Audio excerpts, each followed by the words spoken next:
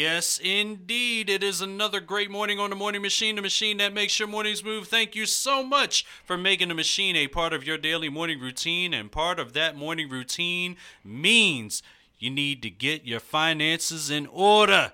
You need to talk money. It's a wealth of knowledge. It's a wealthy Wednesday. Yes, that's right. I'm going to put it. It's a wealthy Wednesday today.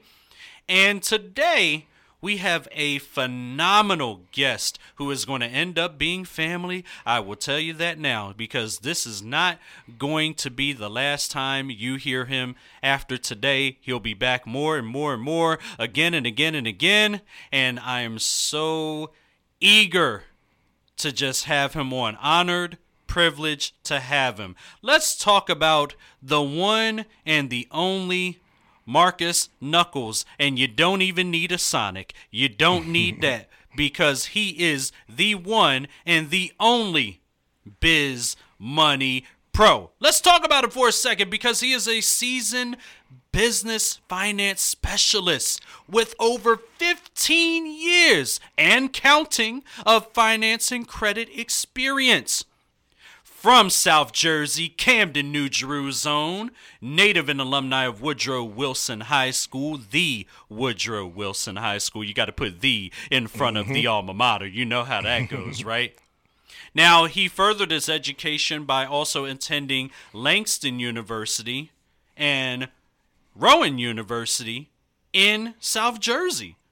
Also, Rutgers Camden. I mean, a lot of you, especially in the Philadelphia area, South Jersey, the tri-state area, know what these schools and where these schools are. He also holds a FICO Pro certification, and is a member of the National Alliance of Commercial Loan Brokers. I could go on. I would be all day reading everything that he has accomplished, but the accomplishments are different. The impact is even greater. You're going to hear that word a lot today throughout this Wealthy Wednesday. So let's get the world ready to meet and greet the one and the only Marcus Knuckles, a.k.a. also known as the one, the only Biz Money Pro. Welcome to the Morning Machine, my guy. Brother Rob, I can't even tell you like how excited you got me right now with that unbelievable introduction. Like, outstanding, Brother Rob. Hey, outstanding. Listen, I always do this. when I do this, when it's time to do this, I do this, okay? You know what I mean? And the thing is that you have so much accomplishments and you've made so much of an impact over the years, but you know what I got to do? For everybody that listens in, you know what time it is. It's time to take it back to the old school. Let's take it to Union Square. Let's take it back to the beginning when you were coming up, before the Woodrow Wilson High School. You know, you had to go through elementary and middle school before you get to high school. So, in the beginning, what was the spark for you when it came to money and finances? Wow, that's a great question. So I will say one of the very first things that kind of happened to me to kind of like get me to understand, you know, or taking an interest in money a little bit more further was actually like probably my fourth to fifth grade, that transition. I actually was picked to be in a special program. You know how the thing about growing up in the hood, there's always some type of special program going on. Right, right. But fortunately, this was a special program for the academically talented. You know, so there was a program in Camden called the CHIPS program. And this was like, you know, I remember kids. that. I heard about that. Absolutely. Yeah. It was a big program. And this was, you know, kind of like, you know, picking, you know, the children that, you know, express, you know, really good academic accolades or whatever have you. And so I was chosen to, you know, take that and, you know, and participate in that program. So I had to go to a school that was cross town.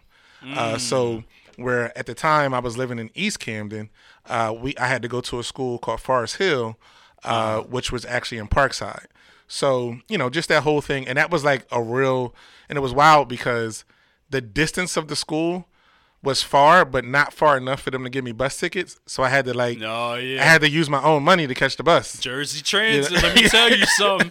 Yeah. If any of y'all know about Jersey Transit, it can be a fool sometimes, man. You know what I mean? And you'd be surprised, like certain routes, like there was not like a real easy route or multiple routes to get from East Camden to Parkside. It was like one bus. I remember it was called the 452. So, so literally, in regards to quote unquote like a personal finance or whatever, this was like a thing to where like, allowance and things of that nature kind of like really came into play, and luckily, my dad was a mailman, and my mom actually was a teacher. So it was like education was definitely, in my family. And luckily, they gave me the little allowance or whatever have you, this and that. And it was like, I'm thinking that they're going to give me extra money to catch the bus or whatever have you. And it was like, no. So like having to make the financial decisions on catching a bus, having a little extra money to go to the store afterwards to get a little slice of pizza and a soda or something like that. Takes management. Oh, my goodness. Yeah. It was like real financial budgeting decisions. And that was like, okay, like, this is not just freestyle, just get money in your pocket. Like, you really have to think money through. And, and I would say that was my first time of, like, really thinking about money. And that's also where the most toughest decisions in finance usually start, is right there when you have to manage whether you want to get a soda or a snack at the store and have that extra money left over, or, hey, maybe I can figure out a way to make this happen to where I have bus fare and maybe I could get a soda out of it if I go to the right store. Absolutely. It's those kind of decisions that you grow up having to make, and then you dive into the understanding and the nitty gritty, as we call it, of finance as you grow through high school and college and so on and so forth. Prioritizing, man. That's what it was about. But I will say, the funny thing to kind of keep things in perspective, like, and then after that, ironically, I actually started running track, of all things, and running track for my city's track club, Camden City Track Club. And so from there, I would say from like graduating elementary through middle through high school, I always was thinking that, from running track and, being cool with the football players and the basketball players and all the other athletes, and I was a big Eagles fan. So my dream job was to be, like a person, like a fitness trainer for the Eagles. That was like my dream job. Right. But then, how life goes or whatever have you. Yeah. And like, even when I go into college, I majored in exercise physiology. Like, it wasn't like I majored in finance. Gotcha. But, post-college and, looking for jobs and things of that nature, I was lucky enough to have a buddy at my church that kind of was like, hey, man, you should get into the mortgage industry, and that was like my first, finance job. And he had a really good situation, but he said, listen, you need to be experienced for me to hire you. So go to one of these other smaller shops, because at the time, this is like, late 90s, early 2000s, like mortgage companies were popping, they were hiring everybody. Right. That was the thing, so I found a small company to work for. I was working there for a while, doing very well, winning accolades, kind of worked my way up from being a processor to an actual loan officer. And then I kind of had a moral, confrontation where I was learning, like we were pushing a lot of subprime mortgages. Gotcha. And in my opinion, I believe that, yes, there was a place for subprime mortgages, but I also believe that there should have been more education around it in regards of, hey, if the subprime mortgage is the only way for you to get the home, you get the home, but then transition into a more sustainable, conforming, or FHA product down the road. And for the most part, it was just more like sell, because, the subprime mortgage companies, they actually paid us very well for soliciting their services. Yeah. So we got paid, twice almost. Like we got paid from the client, and then we also got paid from the lending institutions. But all that to say, I never forget this. This was, a story of me actually getting fired from this job. I wrote my pastor an email from the job. I had, I'm young in corporate America. I didn't really know. And I told my pastor how, like, I was kind of conflicted after one of my mentors was telling me, like, hey, you guys are selling all this subprime. And, like, why don't you sell your clients FHA or this product? And there was other products that were better and that were cheaper, but because of what we had access to, it was just like sell. Right. And this is a good point because I'm going to segue back to this in regards of why consulting and kind of like advisory services are so needed, right? Or an intermediary, if you will. So long story short, they seen that email and they called me to the office 5 minutes after the email, basically saying, "Hey, Marcus, we don't want to conflict your moral beliefs. Here's the door, here's your check, and we got some other checks coming for you. No problem." And I was like in shock, like that life it shock, so quickly, that it happened so quickly, and like I was the number 2 producer in the company and growing, like You So- pretty much were the moneymaker of the company, and they had no problem. They had all comfortability to just let you go within 5 minutes of an email being sent. Like, that was an immediate decision for someone that it wasn't a thought process about No thought it. process. It was just like, oh, well, if he wants to go, we're going to let him go. And it was just like, huh? Wait a minute.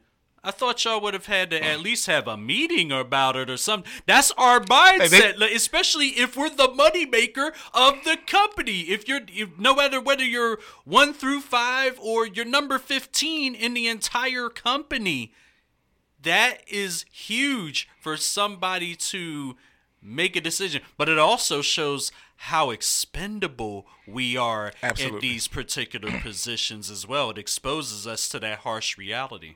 Absolutely. They didn't have any problem. They didn't even try to change my mind. It was the fact like, hey, this is what you're thinking, and your thinking is not on our thought process, so therefore it's time to go. And now, of course, now that as me being an employer, Yeah. I kind of get that. I understand it now. But of Right, course, back then I was hurt. But long story short, it definitely kind of pushed me to bigger and greater things. So what I did was I still stayed in the mortgage industry, but I worked for actually a small black-owned mortgage company.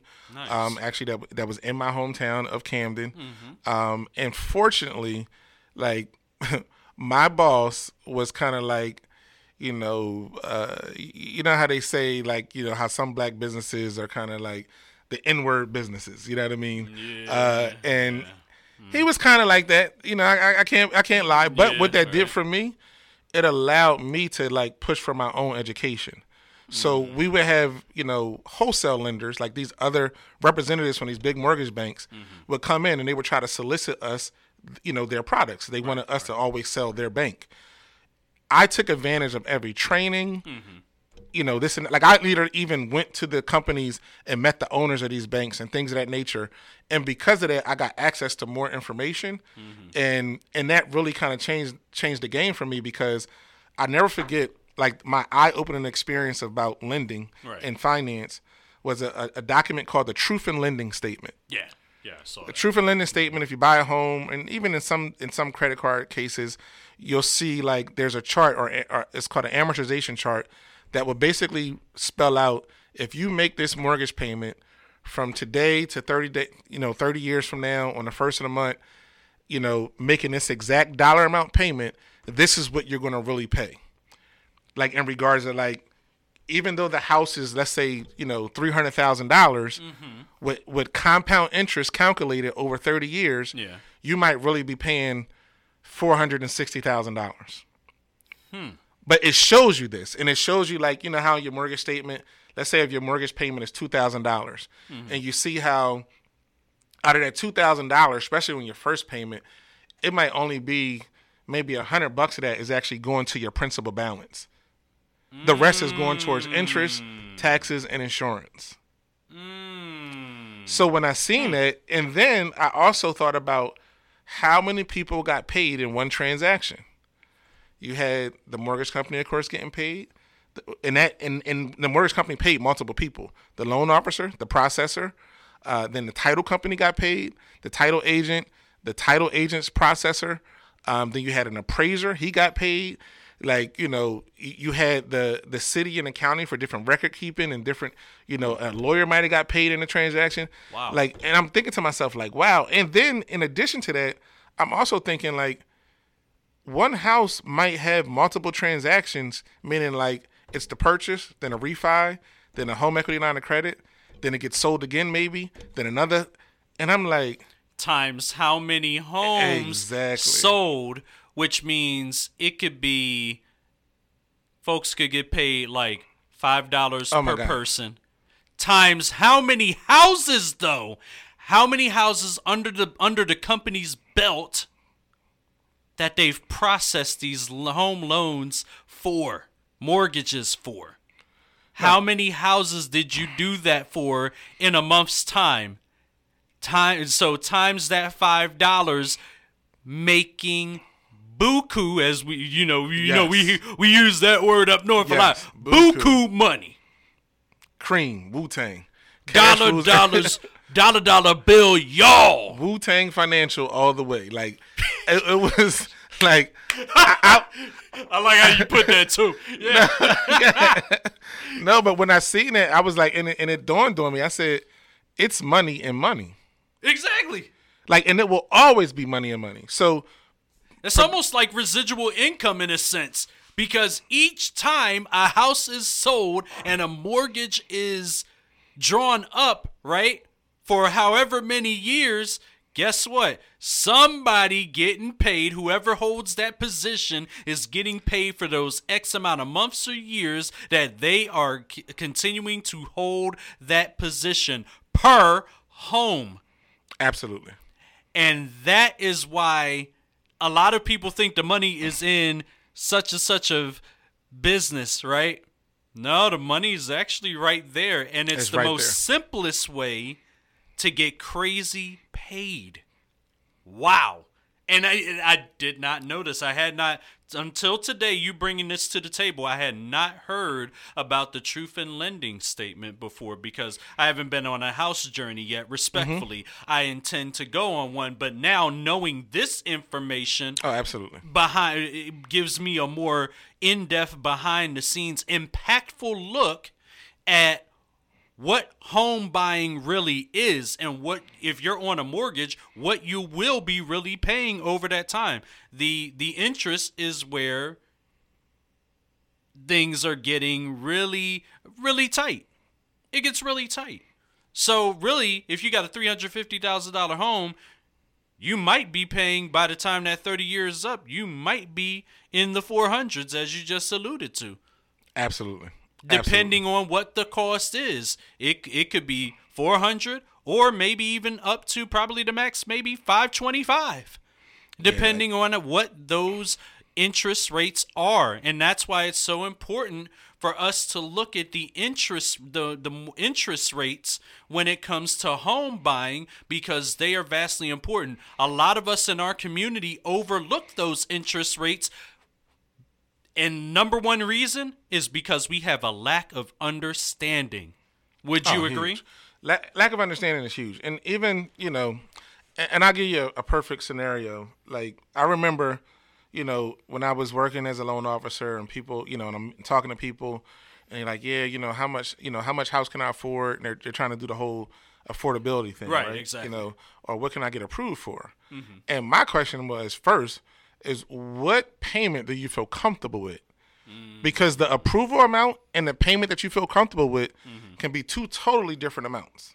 Facts. And I'll give you a perfect example. Yes. So typically for like FHA and conforming loans or whatever, which are like, the better products, when they do, like, you hear people talk about debt to income ratio. And that's just basically where they're looking at the money that you make from a gross perspective. So that's a quasi good thing. Yeah. But let's think about this. Gross means before taxes. So correct. Let's say you're making $100,000, right? And then that breakdown on a monthly basis comes out to about what? Like, I think it's like $8,033 or something like that per month. Right. Now, typically the formula is like you can't go over 44%. Of that number. So basically, they want you to have, what's that, 56% availability.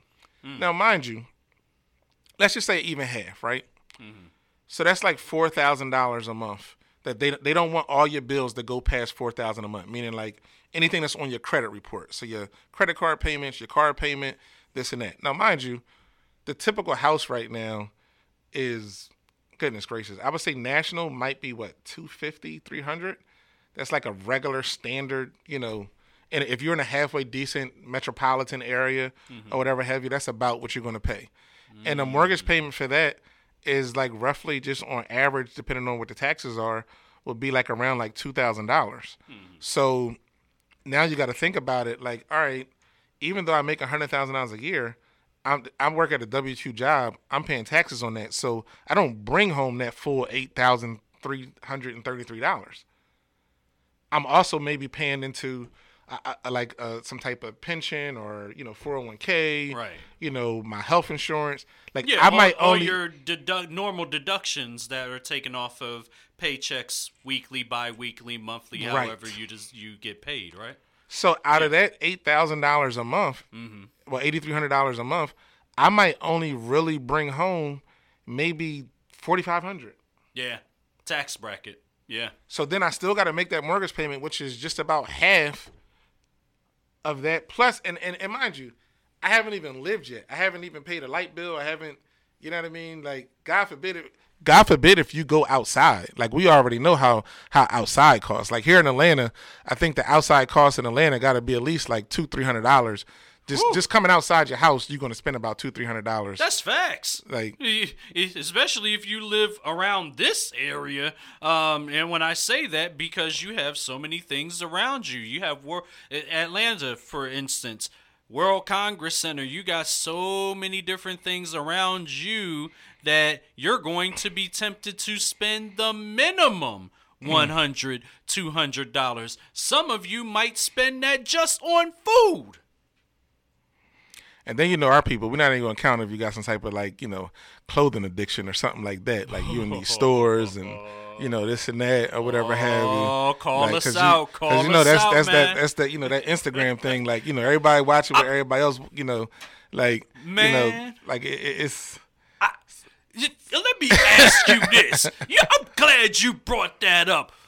What is the deal with social media basically bringing out this false narrative and these false ways of living and thinking people are living financially stable, and they're really not? They really have no knowledge of financial freedom or intellect. That's what I was looking for. Brother financial Rob, intellect.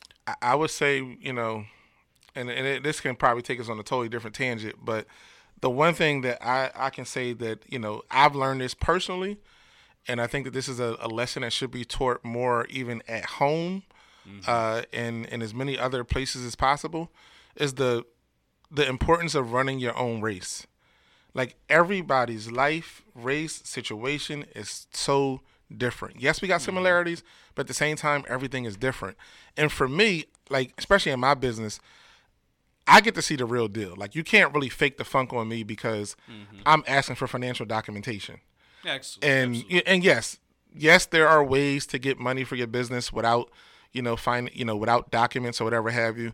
But when you're really when you have a business that's in a position to scale, meaning like you're hiring people, you're growing or whatever have you, that's when the institutions need to actually see some paperwork. Right. So that's the game changer. So for me, like, I've seen it where somebody who you might least expect from a social media perspective, like looking at their social media page, and then I look at their tax returns or their, financial statements, and I'm like, wow, they really making some money. Yeah. And then I see somebody else who's on social media who got all the pictures, the private jets and the vehicles and the cars or whatever have you. Yep, here we go. And they talking about, man, I need this money fast, or things is going to blow up, or, this and that. And like, self-destruction. For self-destruction.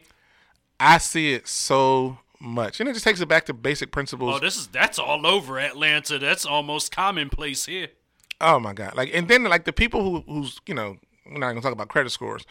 The people who I see that are extremely active on social media, and then I hear about the credit profiles or what they need help with, and then I just like scratch my head and I'm like, wow, like, according to your social media, things are really great. But it's really not. Right. But that's where, for me, to be honest with you, like, I don't put too much stock, in that, I'm the person like, let's talk and let's see some paperwork. Exactly. Just get it done.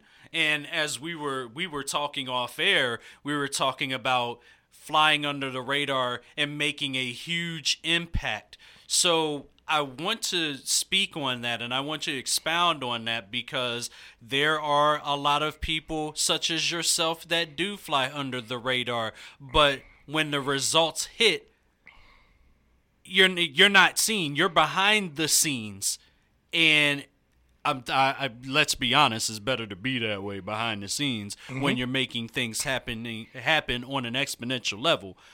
But expound on that fly under the radar, make greatest impact ordeal. Well, I would say for me, it's like, because like I really love the work. Like, even back in my mortgage company days, like, I'll never forget a gentleman by the name of Gary Copeland. He was a school security guard, and he actually had a disability. He was a disabled person, school security guard. He was living in a messed up apartment, slumlord, and this housing nonprofit organization that I used to work with, they referred him to me. And short story short, his daughter actually worked at another mortgage company, and she couldn't get him a mortgage. Wow. I wind up getting him a mortgage. Wow. Got him out of that slumlord situation. Got a house he can call his own. Like, grown man, cried at the closing table, whatever have you. And like, so that was impactful for me. You know what I mean? That meant something for me. So now as I transition in the commercial finance world, like when I look at it, like, I'm supporting businesses, and businesses support people. Like, this is a big deal. When somebody, says, hey, Marcus, I heard about you, or I want to work with you. And, because literally 99% of my business is referral based. Like, I'm, and granted, because I'm in the process of scaling, I'm getting ready to start doing the paid ads and all that fun stuff. Yeah. But up until now, I have really built my business really organically in regard to somebody just having a good experience and telling somebody else, and to the point to where, and I think this says a lot, especially if you know the finance game, like the people who I do business with, they refer me business. Meaning like the banks that I do business with, they'll have a client that maybe either they can't do anything for, or they may have reached their limit, or they know, hey, you know what, we did this for you, but I know a guy who can supplement what you're looking for, or whatever have you. I get those type of, introductions all the time. And I just love that. And I love the fact of, being able to work with people, that could say, hey, I'm going to the game, come with me, or whatever have you, or this and that. Like, a lot of the experience and things that I've experienced, like especially on the quote unquote VIP or high level, has come from me helping somebody at that level. Right. You know what I mean? And that gives me access, that you can't buy. And that's another thing that people kind of, forget. Like, yes, there are some parties you can go to and pay for the VIP ticket, but I like the fact that I'm there because I got invited, because they know the value that I bring to the table. Exactly. And that value can always be enhanced at any given time, which segues me to, I noticed that you are doing a current rebrand as the Enhancement Group, LLC. Talk about the Enhancement Group, and Absolutely. Now that you're rebranding, what are the services that you currently offer to provide that impactful enhancement for your clientele? Nah, man, you hit the nail on the head with that. Ironically, I came up with the name, the Enhancement Group, while on a trip here to Atlanta. How about that? I was here with a client. Nice. We were meeting with a group that was already here, and another person, a behavioral health client in Philadelphia. And, she was looking to kind of possibly set up offices here. And we had a little powwow, and it was like, I think this was like maybe like in 2020, like right a little bit after New Year's Eve. And she asked everybody the question, like, if you could, if it's one word to describe you, what word would that be? And I was thinking, and I was like, you know what? Enhancement. Like, because, I kind of almost feel like, almost like King Midas. Like, if I'm working with a client or whatever have you, or a business, like what I bring to the table, I'm going to help you be bigger and better. Because in the biggest reason, and going into like the actual services, that, we provide at the enhancement group is real live business finance advisory services. And what that means, I love using this analogy. Think about when it comes to when we make money, right? Right. There's tons of people out here that want to tell you what to do with your money when you make it. Financial planners, wealth advisors, whatever. And basically, when you break it down to the lowest common denominator, what they're doing is they're trying to help you save and or invest strategically. Because think about it. We all know how to save money. We all know the basic fundamentals. Hey, for every 100 I bring in, I'm going to put 10 aside. Right. However, we also know that if we put that 10 off of all those bunch of hundreds that we make aside in a special account, it can make interest. It can, grow for us or whatever have you. Whether you're doing it with life insurance, whether you're doing it in the stock market, whether you're doing it with EFT. Like, there's tons of different, vehicles. And our government understood that, hey, it's a complex situation out there. So let's have some oversight and create intermediaries that help people manage that process, which is why you have the wealth advisors, financial planners, et cetera, et cetera. Well, now let's think about borrowing, and especially as a business owner. Right. As a business owner, even as a small business, meaning let's just say somebody that's only doing maybe a couple $100,000 a year in business. Right. There are so many different types of lenders who are calling your phone or sending you advertisements to try to solicit some type of funding or lending opportunity. Facts. But there's nobody helping you navigate that. And here's the deal. You can sit in front of the number one business banker that a bank has to offer, but that banker can only advise you based on products that one bank has to offer. Correct. Because once they sign their deal to work for that company, they can only offer you products that company has to offer. Correct. They could have worked at another bank 2-3 months ago and know that from basically what you asked them, I have something else that can help you, but it's not in my best interest to do that because I signed my allegiance to this bank. I can't tell you about another bank. Got it. And then they try and think about it. Even I tell people this, even in personal finances, most of us have more than one credit card. Because, you know how it is, the basic fundamental process to that is, all right, at least have one in case one gets in trouble. You know what I mean? Or if you max out one, you at least got another one to kind of still help you get through it or whatever have you. Very same concept in business. Most banks really do try to solicit themselves as a one-stop shop, and that's really not the case. So what I do is I'll evaluate my client's profile, and that's the key word, profile. Yes. It's not just your credit score. It's your credit profile, your credit score and profile. Then it's your industry. Then it's your financials, like tax returns, your financial statements, profit and loss and balance sheets, if you have inventory, an inventory list or whatever have you. But these are all the data points that we look at. And then based off of those data points and what we know about lending and credit, we put together a finance plan that now is going to have you borrowing strategically. We have a phrase called compartmentalized funding. So compartmentalized funding or financing basically means that we're going to help you get financing for specific things in your business. So we may get business credit cards for your miscellaneous expenses. Then we might get you a business term loan because maybe you have to buy a piece of equipment or you have to, maybe you're buying a property or whatever have you. So it might be a commercial mortgage or whatever have you. Then we'll do an actual line of credit. Now the line of credit is more of money going in and out. So that's for people who might need a front on, payroll or operations, because especially for businesses that do B2B business, where I'm servicing I'm a business that services other businesses. Right. And God forbid if you're in what we call supply chain, right?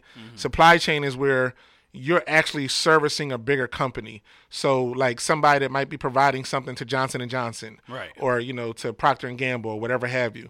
Well, when they pay their vendors, they're paying normally on net 30 terms or net 60 terms or whatever have you. Meaning you got to do all the work, submit the invoice, and then you don't get paid for 30 days later. But you might be paying your employees weekly, bi-weekly, and then you got operations or whatever have you. So you need money to kind of, fill in the gap, and that's normally what a line of credit is for. Especially in Philadelphia, an industry that's probably produced, in my opinion, probably the most, young black millionaires have been home health care and intellectual disability care. Like those businesses, there's a lot of our business, people in that business. Yes. And a lot of them, like because of how it works and when they get paid from the MCOs or whatever have you, they need to get credit established so that not only so they can just handle the payroll, but also marketing too.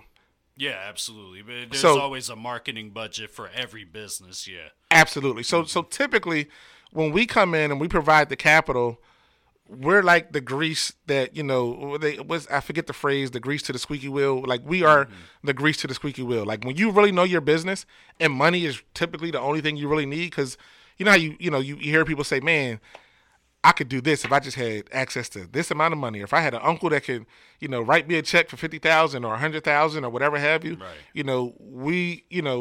We are the replacement to having a rich uncle. Like, and when I say we're just going to show you the power of credit and how you can use credit to basically fund everything. Like one of my philosophies is that with good credit, all things are possible. Yeah, absolutely. You put, a few people with good credit together and you can create an enormous situation. Absolutely. And that's what we've been doing. I would say one of my top clients, I remember it was actually a home healthcare company. I got them about $700,000 to start their business. Whoa. Yes, as a startup. And that wasn't Angel. That was a startup? And that was before they did $1. Wait. Tom, can I take a time out? I got to do the Kenny Jet Smith. Can I take a time out for a second? Mm-hmm. So the Enhancement Group, and I know it's a rebrand, but we're going to say the Enhancement Group, right? LLC. Startup costs, right, for a business. You were able to, you managed out almost $750,000 for this business to start up. That is a lot. That is a lot for any business to have startup costs. Because when we think of startup costs, either we're thinking of one of two things. The startup costs are going to come out of our pocket. Absolutely. Or we're going to have to get a grant or a loan that we're going to have to pay back later. That it's almost robbing Peter to pay Paul, in a sense, to try to make ends meet to be able to continue on. So you're already starting off operating in debt, right? Mm-hmm. And you were able to get almost $750,000 for startup costs. Absolutely. That is a key thing, and that's where most black-owned businesses kind of come to a crossroads at, is the startup costs. So this is where it stems this next question. Sure. As it pertains to the enhancement of businesses and then the impact following, what are the top 3 concepts that you usually push to most of our, especially the businesses of our community that are there, but they didn't get that extra spark yet to cross that threshold? What are 3 concepts that you usually push towards our community in regards to that? So that's a great question, and I'm going to say 3 things: credit, cash flow, and collaboration. And I'm of course credit number 1, right? So because at the end of the day, credit is basically, you're going to have a whole lot more options and opportunity. And I always tell people that's what credit does. Credit buys you time and opportunity. Right. So number 1, if you're getting ready to start a business, in my personal opinion, make sure your credit is good first. Because there's going to be so much more you can do when you're starting that business when your credit is good. Right. Trying to start a business when your credit is not in the best position is a tough deal. Mm-hmm. And if that's the case, at least have what I call a credit partner. Because believe it or not, the client who I told you I got the $700,000 for, you're right, they had a credit partner. That's what made it easy for us to get that money. So that's the credit part. Then the cash flow part is understanding, and sooner rather than later, like the cash flow of your business, meaning like, what do I have to spend money on? And then how do I make money? And then how quickly do I make money? And when I say how quickly do I make money, meaning the sales process. When I start with a client to when that money goes into my checking account, Right. how long does that take? And then how can I shorten that process as I grow my business and learn more or whatever have you? What tools, whether they're AI tools or whatever have you, what tools can I create, to get to more what I call RGA, revenue generating activity? Yeah. And that's where, like even like when it comes to getting that front money of credit, like, and you start putting the money in play, you want to know how long is it going to take for the money to start coming back, the revenue generating activity. And then the collaboration part, and this is the part that's so big, like in our community, we have to start doing more business with each other and stop looking at each other as competitors. Facts. And here's my reason for that. I'm going to go back to the home healthcare space in Philly and in Pennsylvania. I know so many black and brown millionaires from home healthcare. It's ridiculous. And I'm talking about, real money. People making $5, 10, 20, 30, $50 million, $100 million a year. The right way. The right way. Exactly, right? But at the same time, they have no representation at all in their industry. When I say no representation, now, because here's the thing, when you talk about scaling your business and collaboration and everything, now it comes to the point of association. Right. Like how the NRA does it. Yeah, absolutely. They spend money, ridiculous amounts of money collectively. Everybody in the gun industry puts money in, and then they lobby so that the laws are pushed to their benefit. Correct. As big as home healthcare is and as much money as these people have, they haven't figured that out yet. And unfortunately, you know how it is, unfortunately, in our community, how the underlying thing of how hard it is for us to come together or whatever have you. Yeah. But it's costing us money. True. Very true. Like, even though you're making money, you with the right influence and the right lobbyists and you want to try to push somebody to where, like, somebody that looks like you is now on the advisory board of that industry.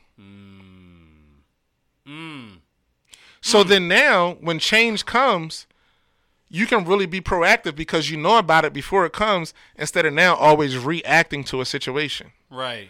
I have so many calls from like that industry from different situations. Somebody's losing a contract or whatever have you, this and that, and where they need money quickly or they need, this and that. And for me, the good thing about, our space, and I tell this to all my clients, when you have me as a provider, you don't just have access to me getting you money. Mm-hmm. I believe in also sharing my resources too. So I have a lot of resources, and even politically, that I've, worked with, from me helping them, just, building that relationship. Because the good thing about selling money is that when you sell money, it's hard for somebody not to want to be your friend when you just help give them the resources to help them change their life. Exactly. Like their life, their husband's life, like the whole family's life got changed by the impact that, and the enhancements that we gave to them in regards of, working capital strategies for that business. Right. So I get invited to all types of stuff. Right. You know what I mean? And I appreciate that, and I don't take that for granted. Right. But those are the 3 C's, the collaboration. And then I'm going to even go into an even bigger part that I've learned is now we have to also start thinking about building our businesses for exit strategies. And speak on the importance of that, because there's a lot of people out here that are in radio land right now that really are in a quandary about this situation. They have to make these tough decisions, and they do not have an exit strategy at this particular point. Probably have not even thought of developing an exit strategy. So just expound on the importance of that. No problem. Exit strategy and succession planning. I'm gonna go at both, right? So one of the things that, and once again, I says, minorities, black and brown people, we really big on sometimes complaining about the system or complaining about, like, yes, we are. It seems like these other groups, they got access to so much more or whatever have you, this and that. And a big part of that is because they're doing things differently. they're doing the things that we're not doing. And one of the biggest things that they do is they don't take business personally. So and don't get me wrong, I get it. Like the first business that you make that might have helped you be the first millionaire in your family or the first person to kind of like really be the change of that whole generational curse type of deal, or now we got somebody in the family that we're really proud of, and they might be hiring other family members and putting people on or whatever have you. I understand the personal feeling of that business. Like, man, like that's your baby. However, let's call a spade a spade. A business is nothing but a tool. And these other groups, the reason why they have access to so much more money, like when you hear about people having 7-figure bank accounts, 8-figure bank accounts or whatever, because it's a big difference between somebody running a $10 million business and having $1 million in the bank. Most $10 million businesses don't have $1 million in the bank. That's theirs. It's the companies. And then even if it is the companies, it has to stay available for operations because it costs to keep the money. Exactly. To keep it operating. Right. But now here's the deal. That $10 million business might be able to get sold if it's built properly. It can get sold for maybe $10 million, like a check for $10 million at one time. Right. So then now, instead of you just, because that $10 million business, the typical margins on a good business, normally are about like 10 to 20%. So if somebody's doing $1 million in revenue, that business owner typically is probably taking home, about $100,000 to maybe $200,000 a year. You know what I mean? Which is a good salary outside in the world. You know what I mean? But the good thing about being a business owner is that, with tax codes and things of that nature, you can kind of, you can live a life to where even though you might only be making $200,000, it might seem like you're making a lot more than that because of the finessing of expenses and things of that nature. Talk to your CPA about that. But anyway, we don't build businesses to exit so that we can get that big check and then reinvest. You reinvest that, you parlay into another industry or another business, or you take your same business and take it somewhere else to another state or, somewhere else so you can, and because here's the deal. If it took you 5 years to get to that point, you got 5 years of hardcore experience, do's and don'ts, you know what to do. So now and mind you, with that big check that you just got, and yes, you got to pay taxes and all that type of stuff, but you got that big lump sum money, you can reinvest it. And statistically, you should probably do even better because you got all that experience you just had to get you to this point, and then now you got a lot more resources to work it. So typically, you want to have a lifestyle where, as a business owner, you might in your lifetime you might have maybe 3-4 great exits to where now the family war chest, the family trust is sitting on tens of millions of dollars because you built, just like you build property. You flip a property, you renovate it or whatever have you. Yeah, investment property, yeah. You do the same thing with a business. And then you can buy businesses. That's another thing, too. Instead of creating a business from scratch, especially for people that are high income earners, I just heard this phrase, it blew my mind. Henry's, high income earners, not rich yet. Blew my mind. So these are people who are making money, and these are like, people that are like, have jobs that might be making, like, let's say maybe $350 or more, a year in, in income. That's, a high income earner, right? Yeah. And then of course you even got, your athletes, your entertainers, things that, people that are really making that big lump sum money. And it's like they making big lump sums of money and they're like, oh, I'm going to start a business. And it's like, why you want to start a business when you got access to cash? You can buy a business. And then even with buying business, it's financing options. Right. When people see like a business for sale for $1 million, they think they got to, scrounge up $1 million like dollar for dollar. No. To buy a business is just like financing a house. It's a down payment and then it's financing. Most businesses, especially good ones, you can buy a business with only 10% down. So if it's $1 million business, you can finance that business with $1 million down payment. I finance $100,000 all day. I mean, with a $100,000 down payment to buy $1 million business. Wow. That is, man, let me tell you something. Folks, understand the gems that he is putting out this morning, and there has to be a part 2 on this coming soon because Man, the level of gems that you put out today are just absolutely phenomenal. And you probably have a lot more gems to share, but we only have but so much time. But I will ask you this as a final question, though. What is the best advice for people who are not financially intellectual, that still don't have any idea, they're reckless or what have you, they have no idea where to start when it comes to just their livelihood, just from a basic financial approach? What is the best advice that you have for our listeners in Radio Land out there to really give them a jump start?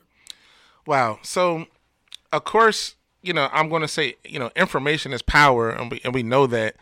And yes, I will say that the internet has made things more accessible. Yeah. But I wouldn't necessarily say easier. True. The reason why I say not necessarily easier is because a lot of the information is not right information. And then sometimes even the right information, when I see people charging for the information, I'm like, wow. So it's very, very tough out here in regards to kind of like figuring out who's who. And then and I'll be very honest with you too, even when it comes to, to credit and financing, I've heard bad information from bankers, the people who have the jobs that are supposed to help you, do the deal or whatever have you. Yeah. So I would start off simple with and I hate to say like books, but like, you got to take it back to the old school almost, as you say, like, and even if it's an audio book, like, the money book, like there's Rich Dad, Poor Dad, like there are definitely like basic books, The Millionaire Next Door, that are like really provide a lot of fundamental information on business and credit and things that you should do. One of the best books that I've ever read on credit is You're Nothing But a Number. Wow. By John Alzheimer. The title of that, though. And here's the kicker. This was not a book written by somebody who learned credit on YouTube. No. This was somebody who actually worked at Fair Isaac, which is FICO. Yeah. And Equifax and Experian. Like, he actually was part of helping create the algorithms for it. But it's called You're Nothing But a Number. His name is John Alzheimer. Ironically, he's from Atlanta too. White guy. How about that? Literally. Yeah. But yeah, man, like that was a good book. But yeah, there's definitely some resources out here. Keep it fundamental, and then just understand that, like, and here's another thing too. This one thing I always tell people: credit is not cash flow. So just because, all right, somebody was able to get you, $50,000, $100,000, $200,000 of credit, that doesn't just mean just spend the money. Right. Like, exactly.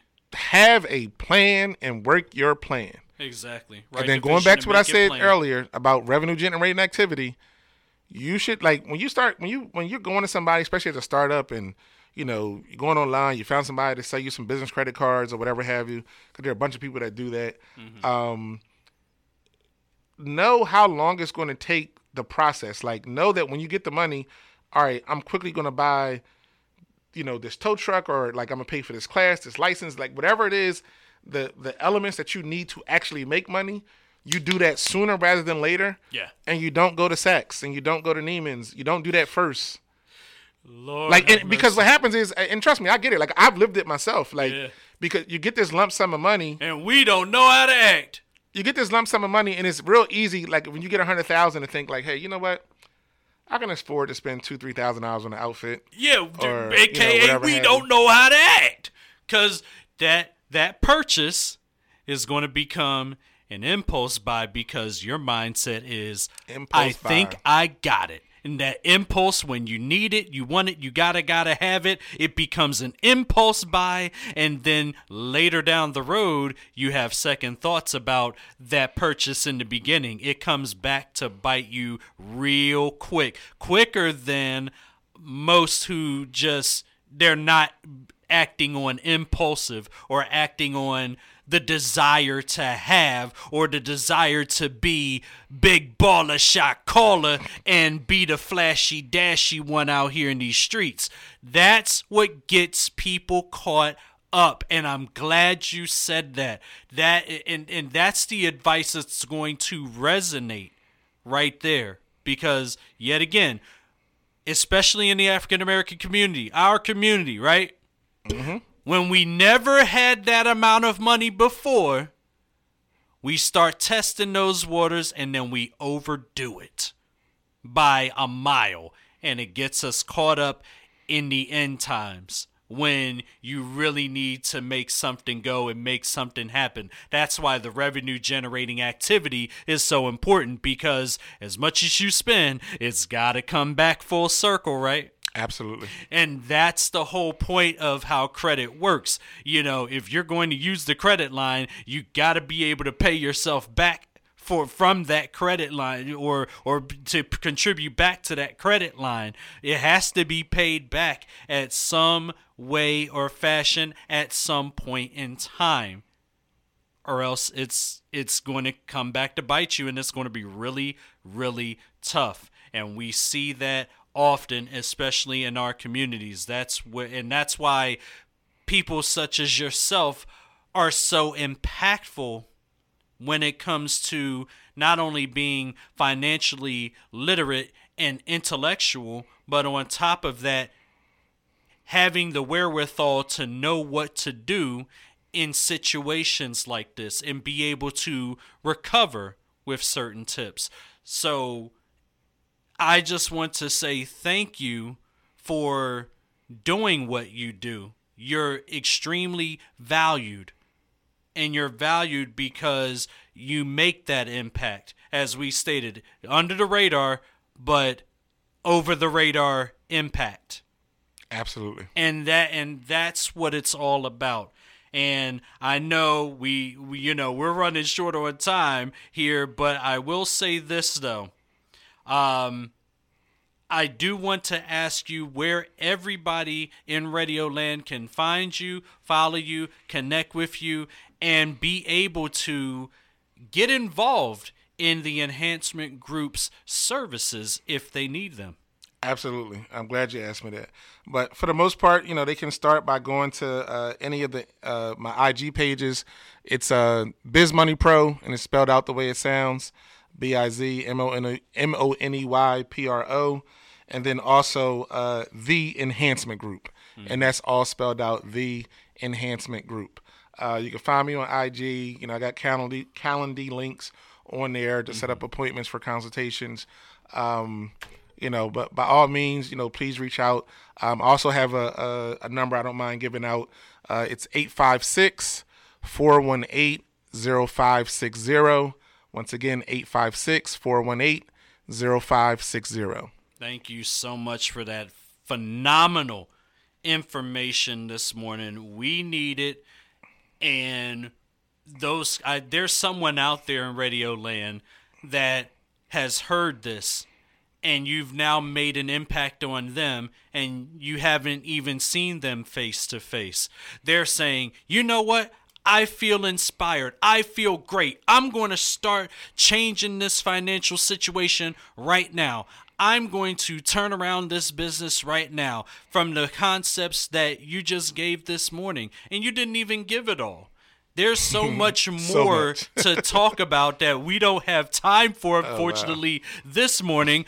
But I would be honored and privileged to have you back again and again and again throughout the year, because this was a serious wealth of knowledge that will give us the financial wealth that we seek abroad, everywhere, everybody.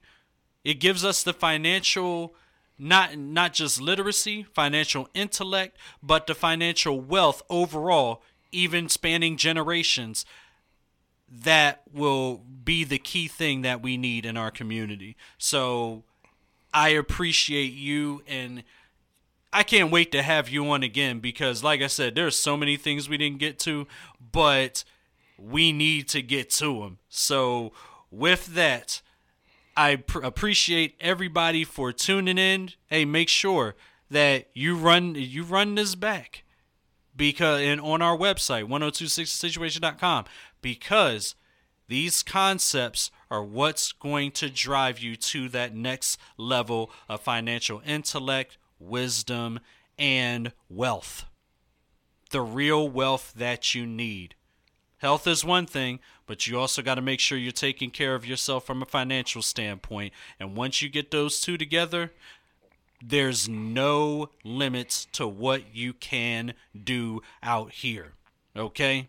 So, with that said, Marcus, Mr. BizMoneyPro, the one and only, thank you so much for being on the Morning Machine. Like I said, this is not your last time being here. I look forward to you coming back again and sharing a wealth of knowledge with our people, our listeners out in Radio Land, many times throughout 2024 and beyond. I really thank you so much for coming through. Oh, thank you, Brother Rob. Appreciate it. Absolutely. And with that, we got a little bit of music for you, and then we'll be right back. It's the Morning Machine. Jump!